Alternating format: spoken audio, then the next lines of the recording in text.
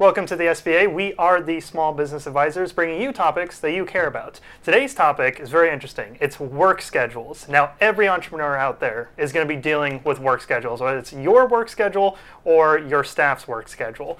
Ryan, I'd like to start with you because you know this from the largest macro scale of your large organizational experience. So how would you manage work schedules on your level? Well, work schedules are actually the most important aspect of running your business in a lot of ways. And the thing that we have to keep in mind with work schedules is that, is that for a lot of entities, especially small businesses, controlling hours and controlling budgets are critical. So your work schedule must mirror that while also not sacrificing productivity in the process.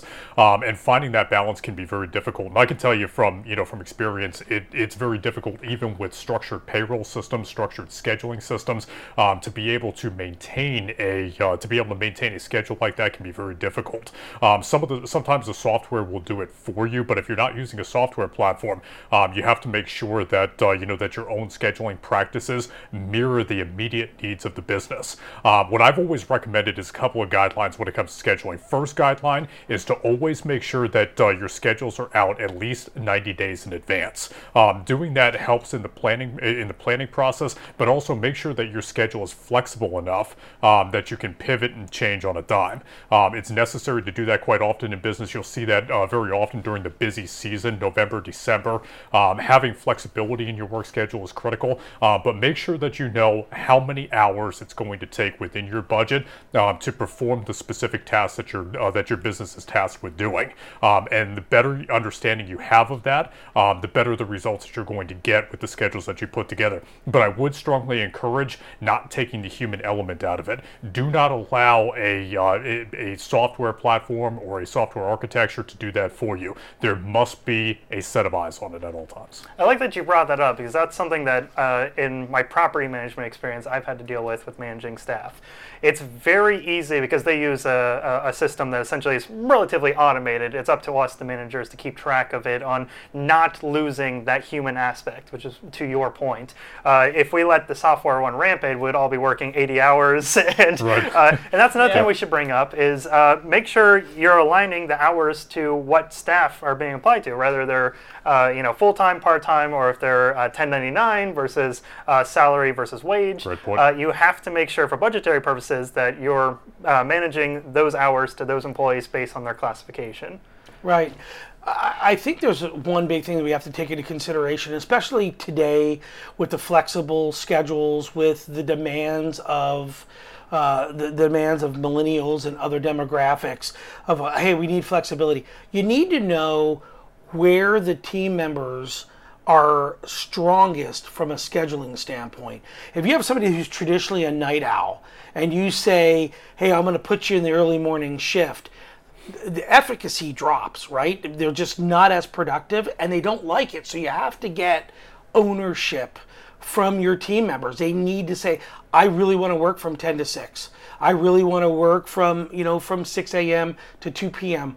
and align that, get them to get ownership and give them enough notice. Now, in reality, people do get sick. People do have family emergencies. People do want paid vacation. And so you need to be very flexible. So the one critical thing, and we did do a show prior to this, the one critical thing is job rotation. You need to make sure everybody is trained. If one of your team leaders is gone, one of your experts is gone, your whole business for that shift could crumble. So instead, everybody gets cross-trained. They're in a job for a month, you rotate them out, put them in a job for another month until everybody knows every single function of that business. It's even if you have a factory, get a person from the assembly floor. This is what I did. From the factory floor, we brought him into the office. Because you're going to have the typical stuff when it comes to scheduling and just the way that the business actually operates. You're going to have people saying, well, you have it easy when you're sitting at a desk.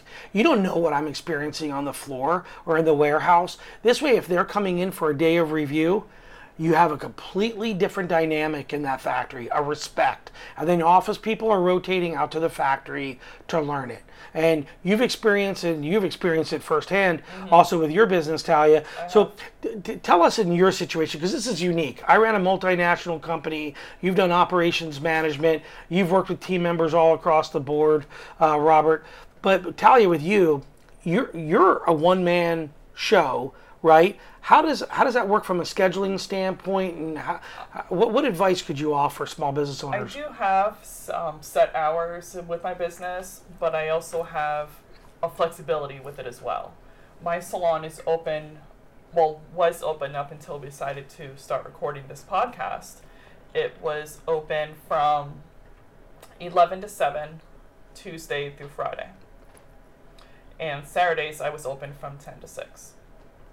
Wow. So you curated all these hours because you have the flexibility on that. And so you were able to meet the demands of your business with your schedule. So that's something we should emphasize. Make sure if you're an entrepreneur who's building their own work, and you're not doing this work if you're not passionate about it. And so, like we've talked about previously on the show, you're passionate about it, so you just want to put all of your hours into it. Exactly. But make sure you don't lose yourself in this. And there is a balancing act on that. Talia, can you talk about that balancing act? Well, what's nice about it is that, to me, coming into work has never been like I'm going into work. It's always a fun time. My clients always make my experience just as enjoyable as I make theirs.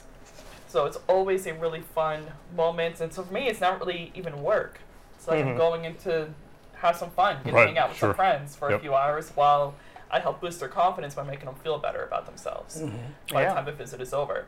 And so there's been times when I've gone in at 9 a.m. and I don't get out until 11 o'clock at night.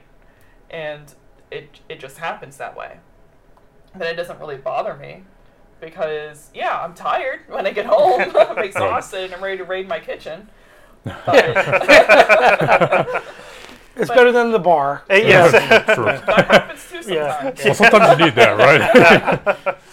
But overall, I am able to balance it out. What do you think about creating like a bid system? Because there are opportunities out there for your business. It's not just a mandate, right? It's not about you going to your team members and saying this is your schedule no matter what. I mean, sometimes you're going to have to take control. Sometimes you're going to have to, as the entrepreneur, say we need to fill this shift. This is what we're going to do. But what do you think about bidding? What do you think about premium pay for when you're talking about schedules? Hey, if you work the night shift, you get this extra pay. Or if you work these weird hours or longer hours, this is another bump in pay besides overtime. Well, it's essential for for corporations and for small businesses that have overnight operations, whether it be overnight retail or also for that matter overnight operations. It's critical for those entities specifically to make sure that they fully understand that, hey, you know what, these positions may be more difficult to fill. So therefore, yes, I may have to consider premium pay, or I may have to consider bonuses as well. Bonuses are a great way to incentivize overnight workers, and there's some companies out there, larger big box companies that do that very well, and those models are adaptable to all scales of business. You know what I really liked, RC, what you said earlier. Even though you're putting these schedules together, and Talia alluded to it with her business, or said it with her business as well, it all has to work around your customers' demands and requirements, right? I have a lot of clients that will work the mornings and then have the afternoons free. And so what I did was I purposely scheduled my time around their working hours. Right. Also thinking about out of the box, because if you look at case studies and history, businesses have to do things that they'd never planned for, right? Throughout the last decade and everything else.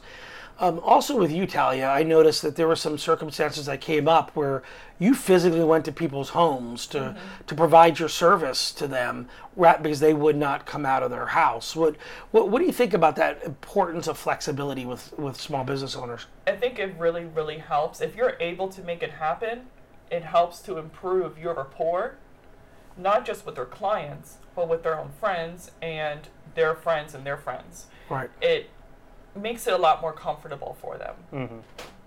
And the strength of that mouth-to-mouth, marketing right there. Talk about the strength of marketing. Mouth-to-mouth by far is the strongest as far as getting reliable new customers in. Absolutely. Right. Oh, yeah. One of the keys when we're talking about scheduling that we always need, we talked about job, like crossing over, right, from a training standpoint, is have a rover.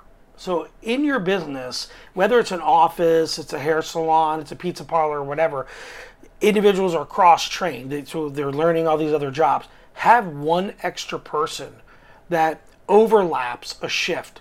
So if you have an 8 a.m. to a noon shift, and then a noon to 6, you have a 10 to 4 shift that comes in. So if a person is sick, if a person's absent, that rover jumps in who's been cross-trained. It's not killing you on a labor hour standpoint, but you have that redundancy to protect yourself, because that's the killer. For a small business, you lose a person for work, you may lose, in a case, 20% of your income because you don't have services being provided, right? Well, that's exactly right. And downtime, especially in a small business, is much greater of an opportunity cost to bear than it is to have an extra person on payroll. I would rather take the hit in payroll, to save ourselves from the potential of not having that productivity period. Absolutely. So it's absolutely essential. And there's something that I've seen where this rover, as you used them, we use the term floater, is more often than not is the manager on staff. Correct. And I would caution against that because now if your manager's down, man, that house just falls, right? Yeah. It just crumbles. Well, I strongly agree with you. You don't necessarily want, especially your top level managers, to be performing that type of duty. And in a smaller organization, maybe you can get away with it, but as your organization scales, you're going to have to go away from that.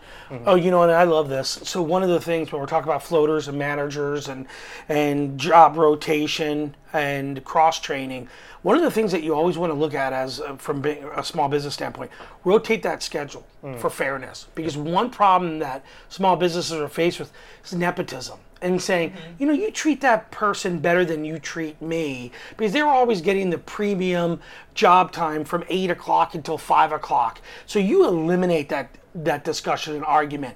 So you say, hey, for 3 months, you're going to work this schedule. The next 3 months, you're going to work this later undesirable schedule. Your pay is going to go up $2 an hour, and you're going to get bonus that. You don't adjust their pay, and that's a critical part. You don't want to pay them per hour, then adjust their paycheck again on an hourly basis. Instead, you want to bonus them. For each hour you've worked for 40 hours a week, I'm giving you an $80 bonus per week for working the next 12 weeks. Right. And then you have buy-in, because now they're making a little extra money.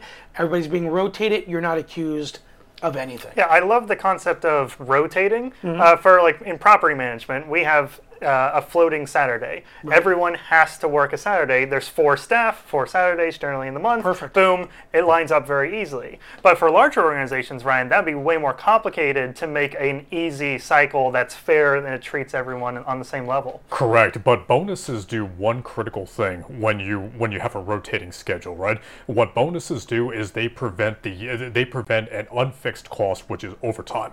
Overtime is something that can absolutely decimate your budget, and being able to control that is so critical. And the best way to do that is with structured bonuses. Bonuses are fixed amounts. Overtime is never fixed. It might be it might be 15 hours one week. It might be 25 hours another week for another person. And the higher that you get on the pay scale, the more of an opportunity cost it's going to become at 1.5 times that person's average hourly rate.